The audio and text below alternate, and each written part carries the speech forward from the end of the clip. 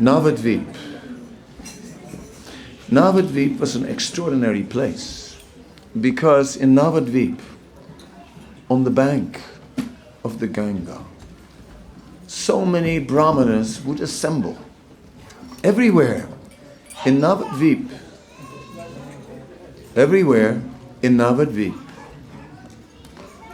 there were so many people, and all of them were studying or teaching, because learning was everything in Navadvip. When a mother was looking for a husband for her daughter, she was looking not for a rich man. She was looking for one who was learned. Learning was just the jewel of Navadvip. Everyone was absorbed. Everyone was absorbed in study and learning. There, in that place, Nimai Pandit was the most learned scholar. He would defeat everyone in debate, and then, after he had thoroughly defeated everyone's arguments, then he would defeat his own arguments. In this way, humiliating everyone again and again. Murari! So, have you studied? Yes. And daily a debate would unfold, and every day Nimai would trash Murari and said, go back to your books. And Murari would go back to his books and come again the next day, only to be smashed again, day after day. One day Srivas Thakur said, why are you wasting your time with all this logic, this nyaya, this wrangling? If only you would have taken up the path of bhakti. For once, Nimai didn't say a word. He just took it. Not so long after, a sannyasi, Iswarapuri, visited Navadvip. And he stayed in Nimai's home. And Nimai served him like he had never served anyone before. Then the sannyasi had written some work in Sanskrit. And he asked Nimai, as a Sanskrit editor, to have a look at it if there were any mistakes. Then Nimai pointed out a mistake. And then Iswarapuri proved to him that no, it was not a mistake. And Nimai accepted defeat. Signs were there. When Nimai went to Gaya, and he just took initiation from that same Iswarapuri. After that, he came back a transformed personality. It is said then, at that time, when he resumed his teaching upon returning to Navadvip, somehow or other he was explaining the roots of every Sanskrit word. And the way he explained it was that every word, the root of every word is Krishna. He was only talking about Krishna. Any word, he would explain it and somehow or other analyze it and point out that actually this means Krishna, this word. And in this way, he was teaching for days. Everyone was amazed because no one could argue. But at the same time, they thought that maybe it wasn't practical. Yes. It wasn't practical for mundane learning. But this is indeed the purpose of learning. To simply learn about Krishna. What else is there? What else is there to learn? Everything else is just dead weight. Dead weight that will bind us. Everything else are described like the chains of material existence that bind us. Everything else we learn. So many studies are going on Yes, this school, this college, that college, this university, that university, I mean, Oxford, Cambridge, Harvard. Yes, we are. It's just like great seats of learning. Indeed, indeed, indeed. But how much of that learning is actually liberating the soul? How much of that learning is actually elevating us, and how much of this learning is actually bringing us to the true meaning of life and to fulfilling that true meaning of life? What else is there to learn?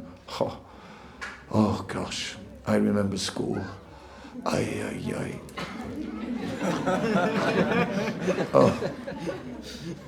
had to do the topography of Russia, of the whole Soviet Union, actually, the whole thing, the whole Soviet Union.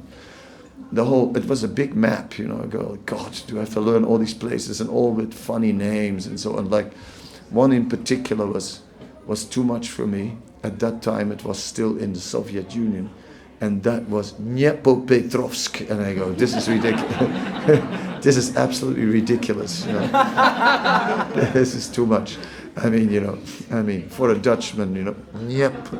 You have to squeeze the nose, Dnepropetrovsk. Anyway, God, it took forever to get that. Anyway, so finally what I did is I drew the map of Russia on a wooden wall in the top of the house, and I threw darts on it.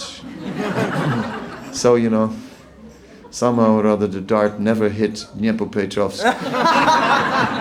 Moscow was easy. Okay, I hit it every time.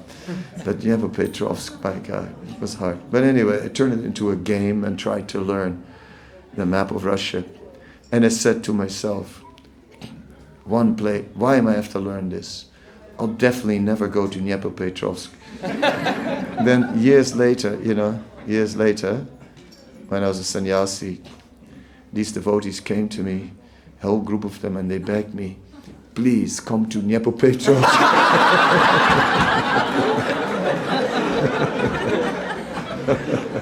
Oh God. I don't know what I have with Dnepropetrovsk, but definitely there is some ras. It might be Bibatsa, the ghastly one. Oh gosh. Anyway, 1 second. Whew. My voice is finished from too much Harinam in central London. Yes. So I was thinking, so many things I'm supposed to learn. And what's the use of this? I learned about Oliver Cromwell. I think, what have I got to do with Oliver Cromwell? I mean, do I want to know? Not really. And so on, and so on. Yes, so many things I learned that even before I learned them, I wanted to forget. Yeah. Oh my God. So how nice is it to study Krishna consciousness? And how nice is it to study Krishna consciousness with someone who's gone deep? Because immediately, that person will lead us to the treasures. Srila Krishnadas Kaviraj Goswami speaks about mining the jewels from the scriptures, from the mines of the scriptures. So, but, if you don't know your way around mines, it can be a bit difficult. But if you go with someone who's really knows exactly what's going on there and who knows where the jewels are, then we go very quickly and also deeper and just with a better understanding of what we're doing. So in this way, traditionally,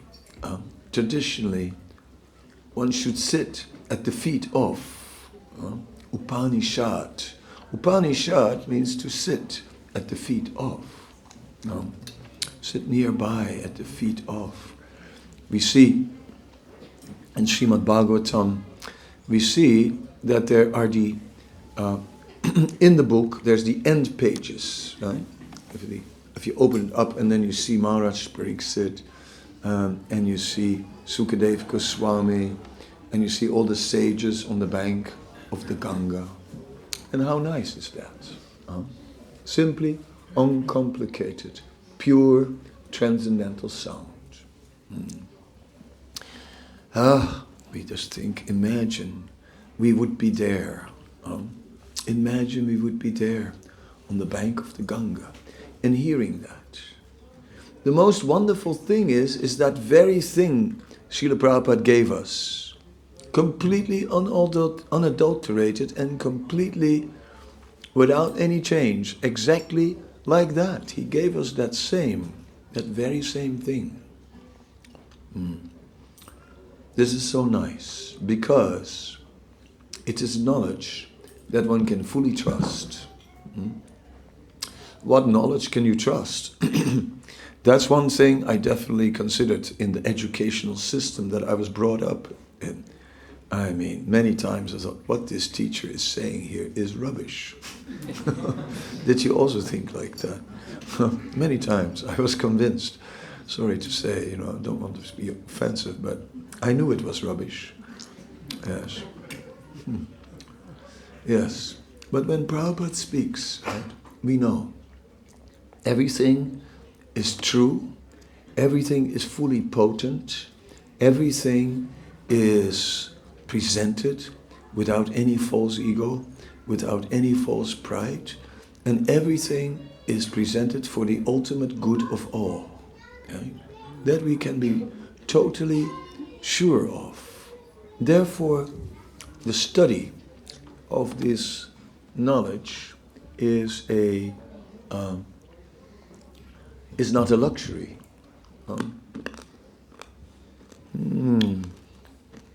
Sorry, 1 second.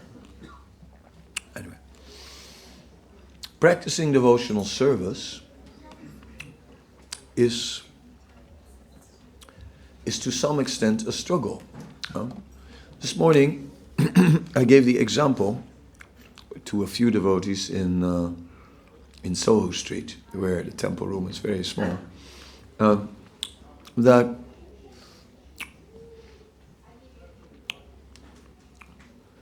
sometimes we dream, and when we dream, it's an intense dream. Let's say it's one of those dreams where they're chasing you, and you have to get away, and the whole night you're busy getting away, and then okay. Then, when you wake up, right, you're afraid to go back to sleep because it will start again. Yeah? One of those dreams. Anyway, when you finally give up sleeping and you really wake up, then even if you wake up, you still feel that they're coming. You still look over your shoulder, am I okay? Right? It's like, somehow or other, the effect of the dream is even there in our waking state. We still respond to it, although we're awake. That's our current condition. Although we are in devotional service, the influence of Maya is still there and we still respond to it. Although we have knowledge and we know better, we know that we should only act for the benefit of the soul and really do nothing for the body, but still, these dreams, they hound us, right? Then we just, sometimes sit down and just go off in dreamland again. And in this way, our focus is weak. It's weak. So how important is it to really get more transcendental knowledge? Yes. How important it is. So this evening is the theme of the evening is education. Because it is an evening hosted by the School of Bhakti. The way I see the School of Bhakti as it exists, I see it as a humble beginning. I mentioned in the beginning. I see it as a humble beginning because I think that every devotee should have a relationship with this. Every devotee should have a relationship with systematic education. Right? It's nowadays everyone is supposed to have a Bhakti Shastri and so on. And the funny thing is that I don't have a Bhakti Shastri. I don't know if you have, Maharaj, but I don't have one. Yeah. It's like at one point, first, it was just some people did something like that. Most people didn't. Then they made it. At one point, they made it compulsory for sannyas, but I took sannyas before that. And like, in our days for Brahmin initiation, there was no Bhakti Shastri, so I never did it. I taught the Bhakti Shastri many times. but I don't have the degree. I never did it myself, but I taught it many times. You also, Maharaj, like that? Or, here we go. We even, Maharaj and myself, we even taught Bhakti Vaibhava also. We don't even have Bhakti Shastri. What to speak of Bhakti Vaibhava? But I must say, I taught that Bhakti Shastri and Bhakti Vaibhava for 13 years in a row, and it was really nice, actually. I mean, I must say, I would every year spend 4 to 6 weeks just studying and teaching scripture. I would get up at like 1:30, chant at 20 rounds before Mangalarti, right? And then I would go after Mangalarti. I would just study, right? Just study, and then just teach, and it was like just such an absorption, so nice. And I must say, 13 years of that, it really, it just it became part of me. It just was more than just an inspiration. It just became fundamental to my spiritual life. It became something that transformed my spiritual life. Therefore, I guess Krishna knows me and knows that I'm not a good student, that I'm too rebellious to be a student. So he tricked me. He said, okay, you don't have to be a student, you can be a teacher. But the teacher has to study more than the students. Because, you have to be prepared for anything, right? What if they're going to ask you a question? You have to know how to answer it. So you have to research things, you have to kind of look. So actually, I think Krishna tricked me. Yeah. Although I don't have a Bhakti Shastri, I think I studied more than the students. And so indirectly, I got it anyway. So maybe one day I should get an honorary Bhakti Shastri. I feel, and maybe a Bhakti Vaibhava as well, I mean, just, if there's anyone from the educational wings listening to this, I want it on a scroll and everything, right? Something I can hang on my wall, and frame the whole thing, right? And while we're at it, I think Chandramani Maharaj should also get. We're in this together, If one doesn't get, then the other won't accept. So you'll have to give both of us. Yes, but it is a fact that this study of the scripture is so deep. Yeah, like from this Bhakti Vaibhav studies, then I did the chapter of Dhruva Maharaj. Yeah? And then years later, I went to Dhruva Tila in Vrindavan, the hill where Dhruva did his austerities in Madhuvan. And then, boy, it went really deep. And it was all that Bhakti Vaibhav that at least something I remembered of it, that came out. And then that made the whole experience much deeper. So this is it. Spiritual life is not a matter of just go on automatic pilot and just go to the morning program or just every day chant 16 rounds. Really, these books are really essential. Our Vaisheshika Prabhu, he is an avid reader, means he reads a lot. And he reads the whole Bhagavatam in a year. Right?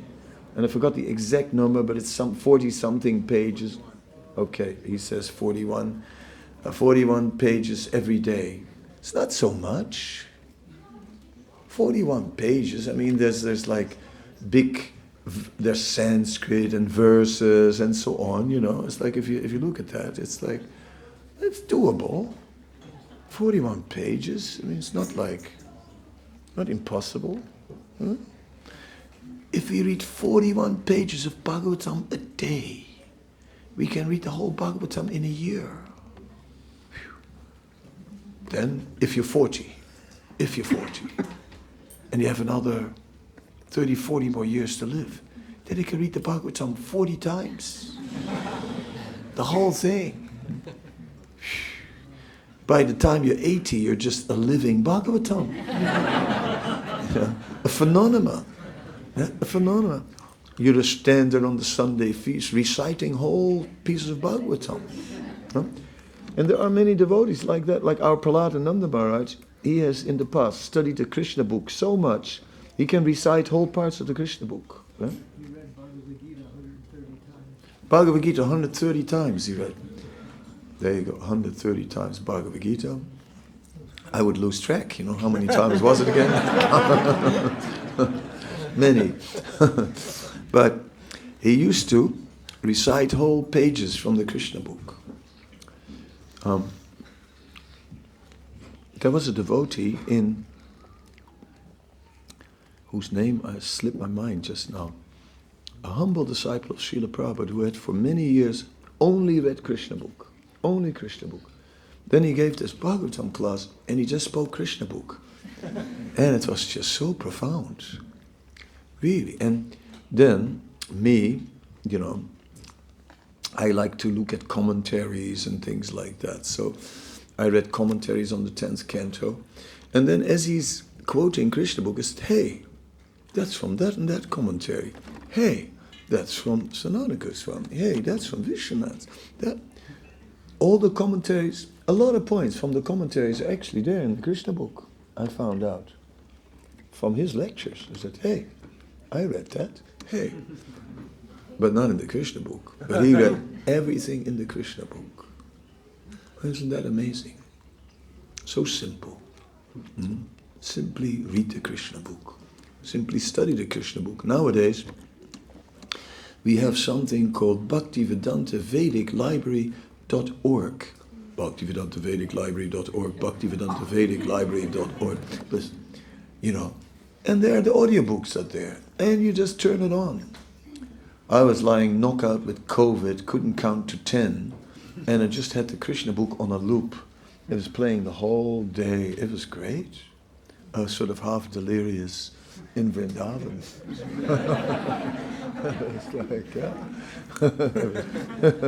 It was very nice.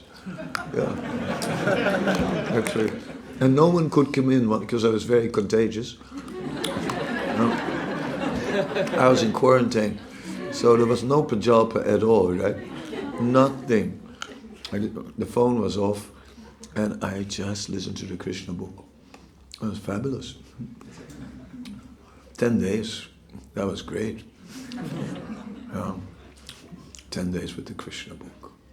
So I'm speaking in favor of all of us getting involved in and taking advantage of the depth of knowledge and the depth of realization of more experienced Vaishnavas. And immediately, we gain so much insight, so much inspiration, so much new taste. In Vrindavan,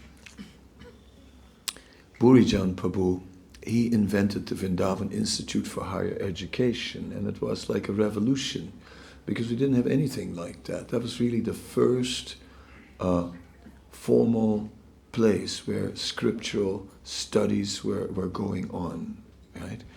And there were so many devotees who were saying like, my God, it's like I joined again. Really, it's like I joined again. It's like I found Krishna consciousness again. Right? It's just like when I first came, everything was fresh, everything was new, everything was inspiring. And now it is as if I joined again. That same magic is back. That was long gone, just a sweet memory from the early days that are long gone. And now back, all back. So simple, so simple. So let the manor be a place from where Krishna consciousness spreads wide and far. Let the manor be a place from where Krishna consciousness will just emanate and touch the whole world. Why not? Of course, then the residents of the manor have to become extraordinary. We may recall that Narottam Das Thakur was an incredible Vaishnava who was touched by the mercy of Sri Chaitanya Mahaprabhu, who had deposited Krishna Prem in the Padma river. And when Narottam took his bath in that river, that Prem touched him, and it said his darkish body turned golden, and he became totally ecstatic. Right? When they told his mother that her son had been transformed, she saw him and said, "That's not my son. Mine is blackish. This one's golden. No, it's not mine." No. Narottam was extraordinary.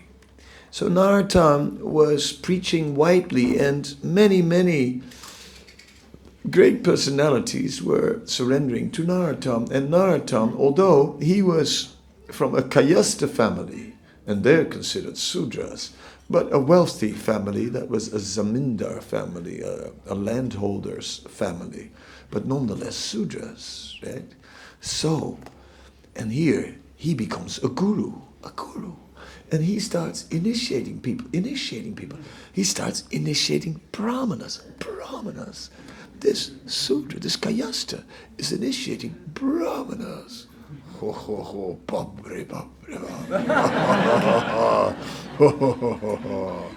So they send some scholars, to debate.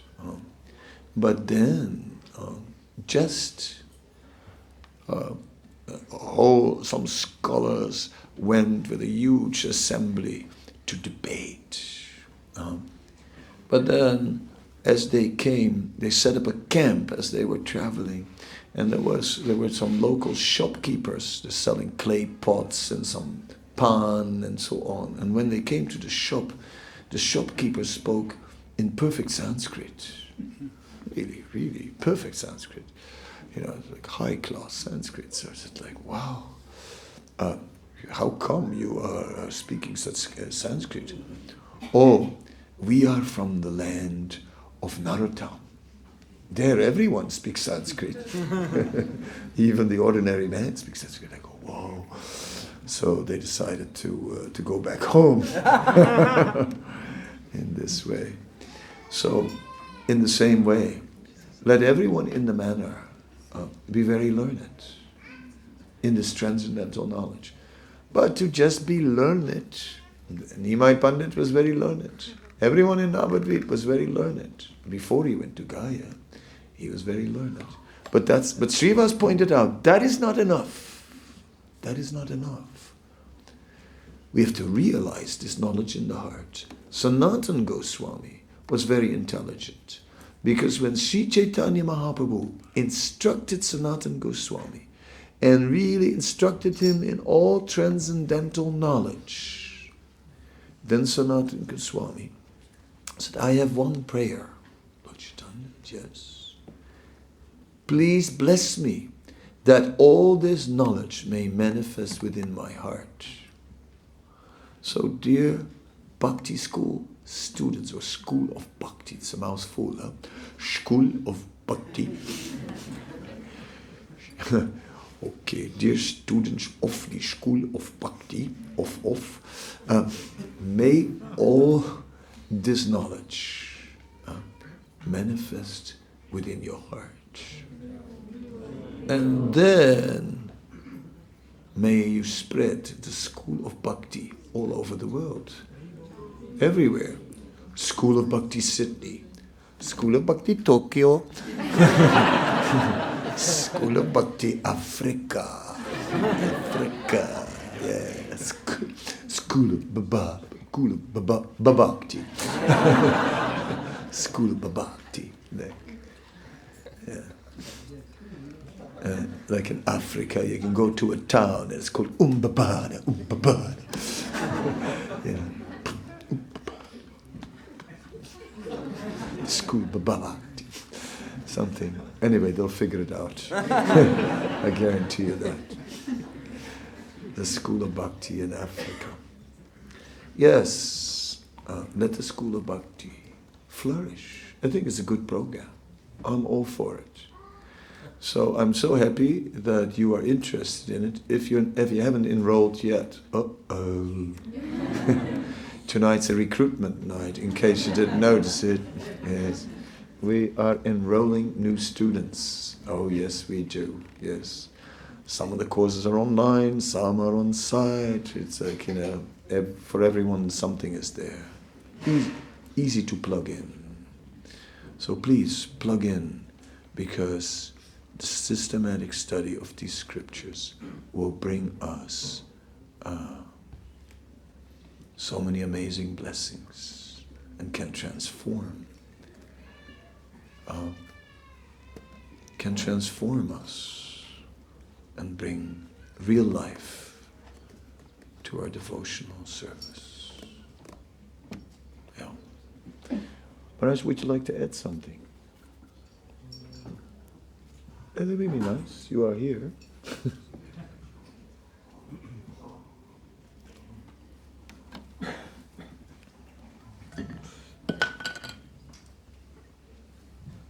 Well, what Maharaj is saying is not something just to think about. It's actually Srila Prabhupada's strong desire that each and every devotee in the Krishna consciousness movement. 1976, Srila Prabhupada was with a few of his senior devotees, and it was Tamal Krishna Goswami and Panchadevita Maharaj and others. Panchadevita Maharaj said, Prabhupada, yesterday you gave second initiation to this one devotee, but today we found out he left. Prabhupada said, now we have to really establish the philosophical basis of our movement. Therefore, we should begin with this educational program. When Srila Prabhupada very carefully mentioned and outlined in detail the 4 stages. Bhakti Shastra, as Maharaj mentioned, Bhakti Vaibhava, Bhakti Vedanta, and ultimately Bhakti Sarvabhauma, which includes all of Srila Prabhupada's foremost books, Sri Chaitanya Charitamrita, Srimad Bhagavatam, Shri Upanishads, Upadeshamrita, Bhakti Rasamrita Sindhu. And Prabhupada said, our society will not be respected or even appreciated if we don't have devotees who actually can speak at any time, in any situation, under any circumstance, this knowledge of transcendental devotional service. Prabhupada was very, very, very concerned and at the same time enthusiastic to start this program. So it's not something we're beginning now. It's something that's finally starting to develop in a real way. And so, as Maharaj said, this School of Bhakti it's just beginning, but it's the foundation to really fulfill Srila Prabhupada's desire and to establish our movement as a respectable spiritual movement which has the foundation of all knowledge that is needed in all subjects regarding transcendental knowledge. And it's not like it's for a certain class of devotees or for certain persons who are engaged in preaching or engaged in teaching. It's for everyone. It's for everyone. But the thing is, when you have this knowledge, you are fixed in Krishna consciousness. That's the most important thing. You won't be deviated. Because you understand things through your intelligence, and you're fixed on that. And therefore, as Maharaj was mentioning, reading Srimad Bhagavatam continuously actually awakens that knowledge, not only in a theoretical way, but in a very realized way. Read this, study it, understand it, learn how to apply it, and develop those qualities that are conducive to the knowledge which it is bringing. That is the qualities of a Vaishnava and the mode of goodness, which are the foundation for executing devotional service. So what Maharaj is saying is so important, and it's so much needed in our society. And I see, and it's kind of a sad situation, many of our devotees, like I was just giving a class the other day, I was giving initiations, and I said, let's recite the 10 offenses to the holy name as part of the initiation ceremony. And devotees didn't even know it. I almost walked out. I saw Bhakti Charu Maharaj become so angry. He was giving initiations in Chicago, and he asked the candidates to recite the 10 offenses. They couldn't do it. He practically stopped the initiation. How important it is to know this knowledge, because it is life-saving. Life-saving, I mean, it keeps us connected with Krishna, with devotional service, in a very, very determined way. It's so important. So society has developed many programs to help bring about education on different levels. So we should take advantage of it and see it as just as important as chanting the Hare Krishna mantra. Because actually it is. This knowledge is none different than Krishna. Satam prasangam mamavirya samvido bhavanti ritkarnam risayana kasa.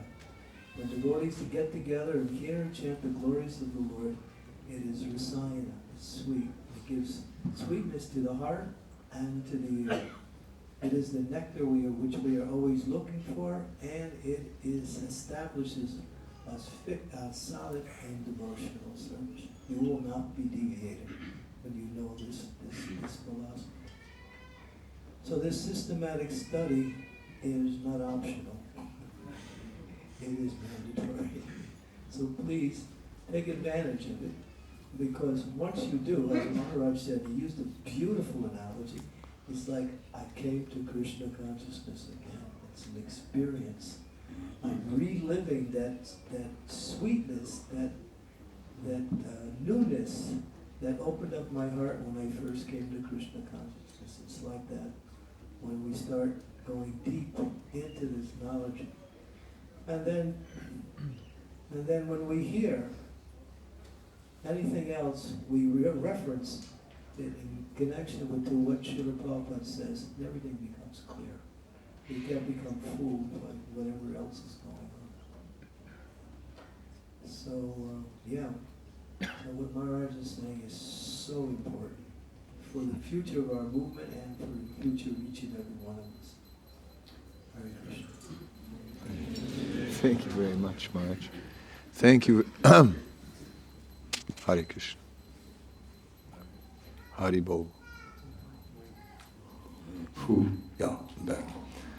Thank you very, very much. And for adding so many nice points. And so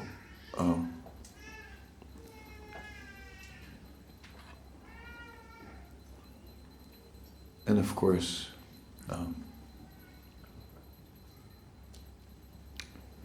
there are so many classes in the temple that we can hear, and that alone is already quite something.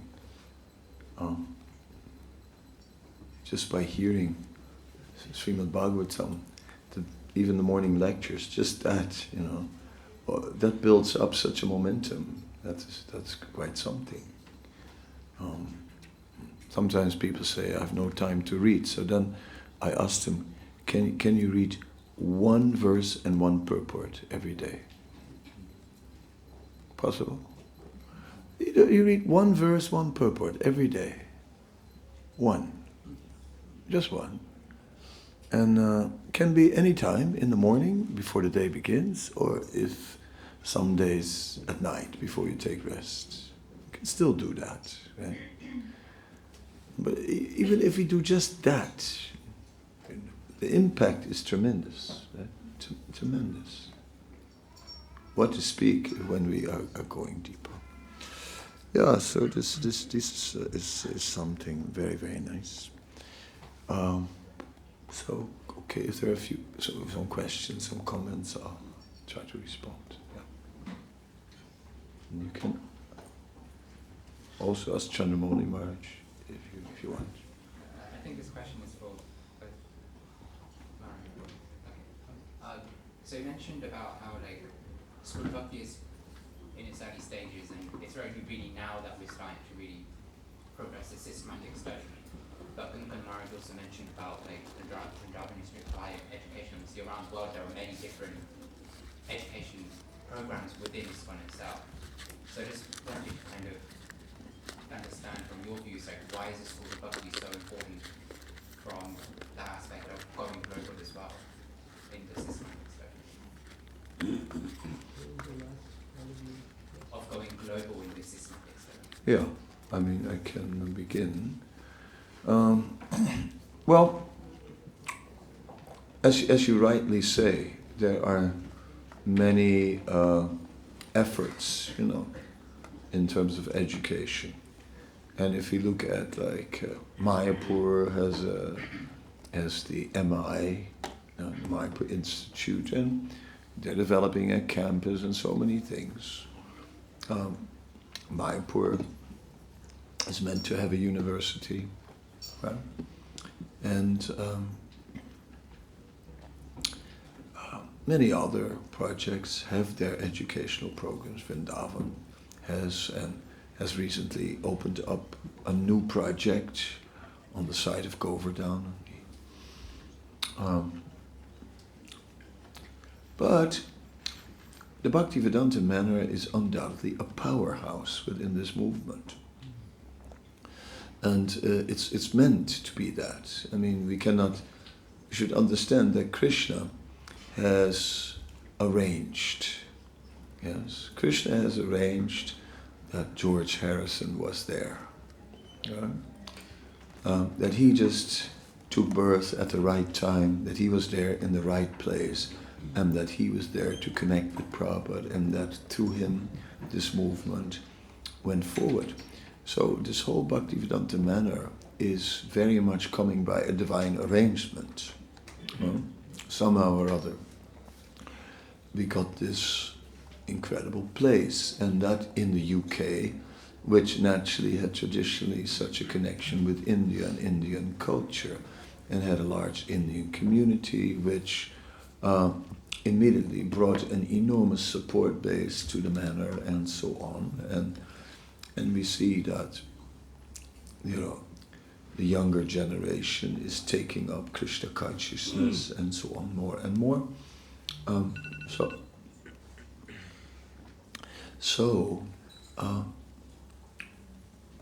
The opportunity to make it very big is there in the manor. You can do that very quickly because you have an enormous lounging pad here. So that's what you're meant to be. So the manor cannot be mediocre.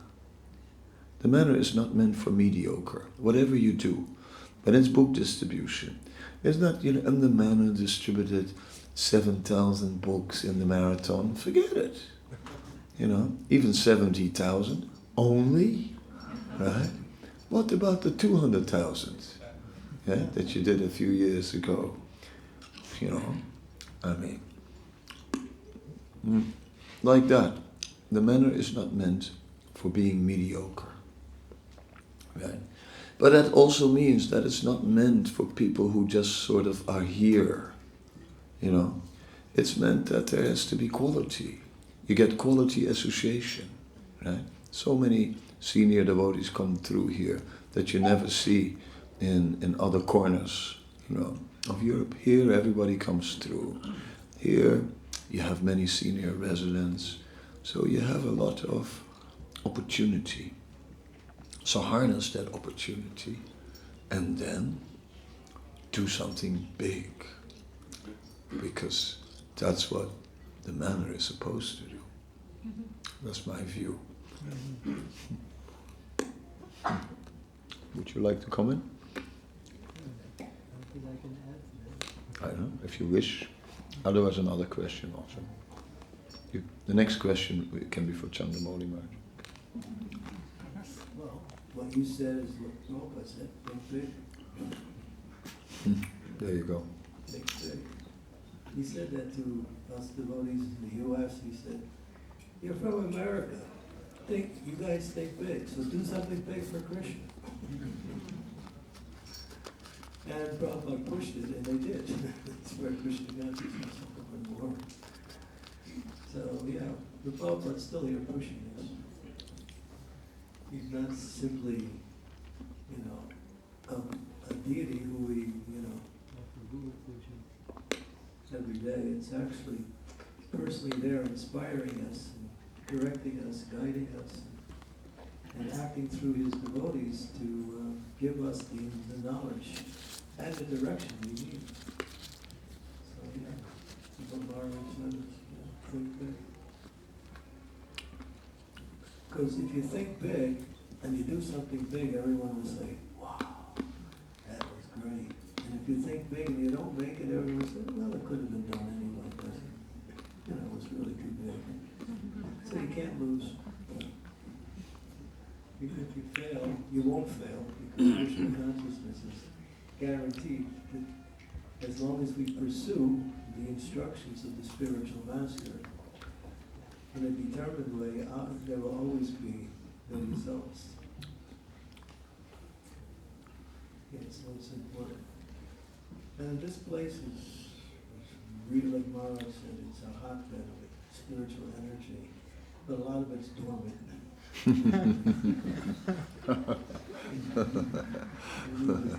A lot of it is dormant. Did you hear that, or did you sleep through that?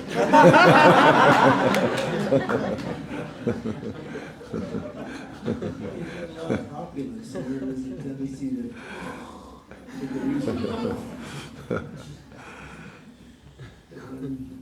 you know, when Krishna's got a plan to take some of the opulence away to help us become more serious. But anyway, yeah, there is a lot. You have that Shakti, the genes of good karma that is manifested, and you have the intelligence of, you know, a developed Western civilization. Combine those two, you got really some power here. There's a lot of power. Really. And when Shama Sundar came here a couple of years ago, he was saying the same thing.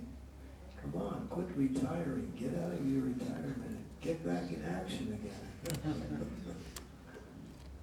He was talking about the devotees who were in Panavasena, who had done so much, but now they were just kind of like drifting into retirement, taking it easy.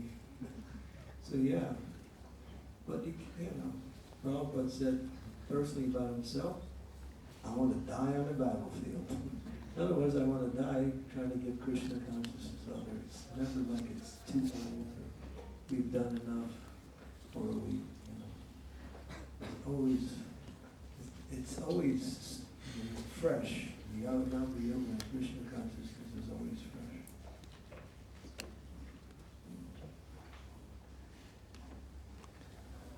Yeah.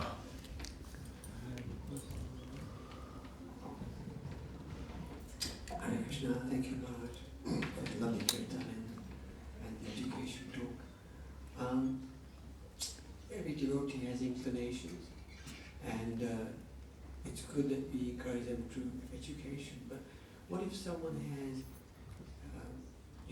just practical inclination where they love doing some service, physical service, and they do it day in and day out, and that's helping them to stay in Krishna consciousness? How do you encourage that devotee to sit down and study? Well, traditionally in the Vedic culture, right,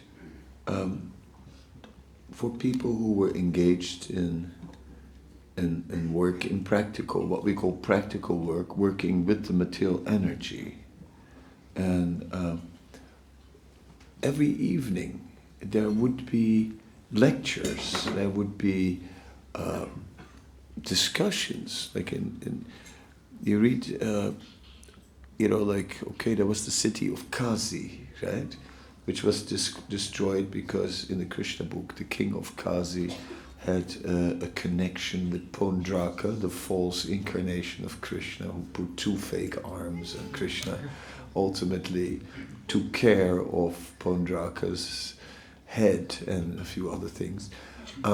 He also took care of this king of Kazi, and then the Sudarshan Chakra destroyed Kazi.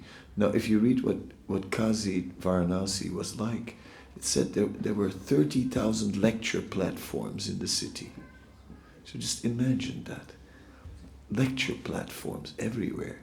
And, not just dry Upanishads, but, Itihas, right? Mahabharat, pastimes, right? Ramayana. In this way, the people would become very captured. And we see that in modern times that went to TV, right? To the Ramanand Sagars, Ramayana, was the modern version of it. But that was huge. I happened to be in India when that was really getting big, and it was so big that when the Ramayana was on TV, then Parliament would cancel their sessions. Right? People were on a train, they would pull the emergency brake and just walk into any village and find a TV to watch. Right? In the temple we were also watching the Ramayana. And in some villages, if the electricity dared to go out during the Ramayana, the villagers would burn down the electric power supply, So that was the modern version of an ancient culture. That for those who are not studying, there should be hearing, ample of hearing. So then the ones who are studying can teach and present. Yes. Sometimes if you just present dramatically, I have my melody, right?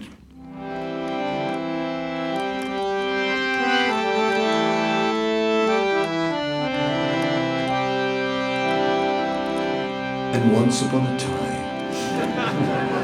there was a great king who was ruling the earth.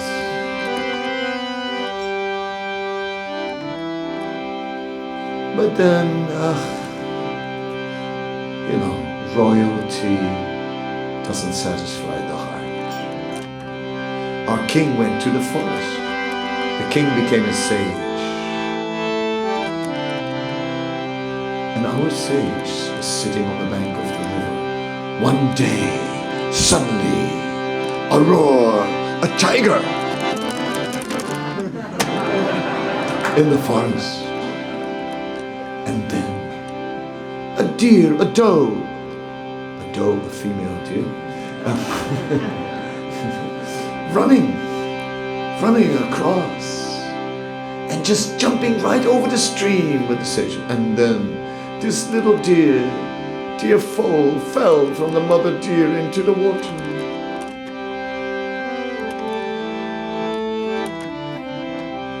And then it was floating there. Mother died of heart attack. Poorly. And the little deer, the sage, grabbed the little deer by its ears, pulled it out of the water,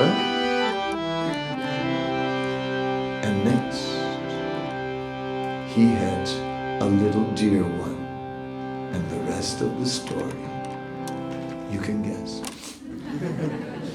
So, there are so many ways, right, to present in a way that people will swallow it.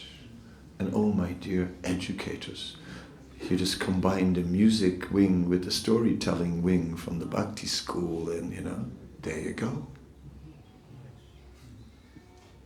And in ancient India, it's been like that. On Shivratri, you see someone coming. I saw a Shiva sitting on a mountain of ice, and ice is steaming, and there he sits. Now that's like, wow. That's not just, okay, it's Shivratri. This is like, whoa, it's Shivratri. Dramatic performances. We are in the UK, after all. And, I mean, everything, I guess, it is by nature a very dramatic culture. It just comes completely natural. So, absorb the Bhaktivedanta players in the whole thing, and it's going to be packed house. And all those working people, they will learn also. Experiential learning. There you go. So yeah, the school of Bhakti has to grow up and somehow or other engage people according to their natures. If you make just stereotype courses, right, and everyone has to sit in a school bench and fold his arms, right, then you may find that not everyone will sign up. Like cases like me wouldn't sign up. You can book us as teachers, but I would never become a student.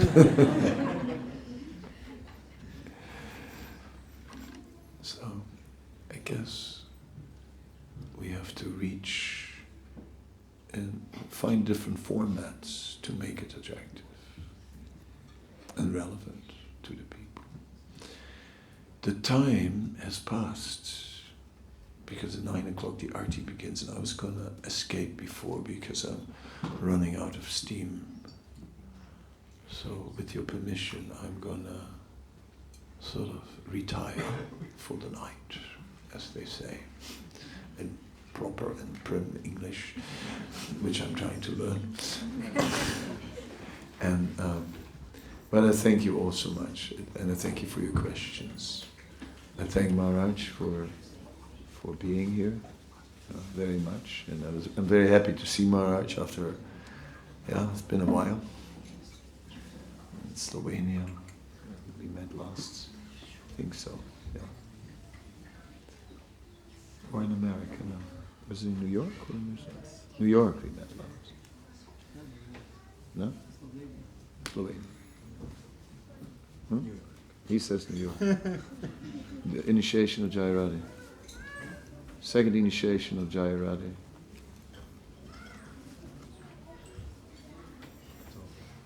Huh? Yes.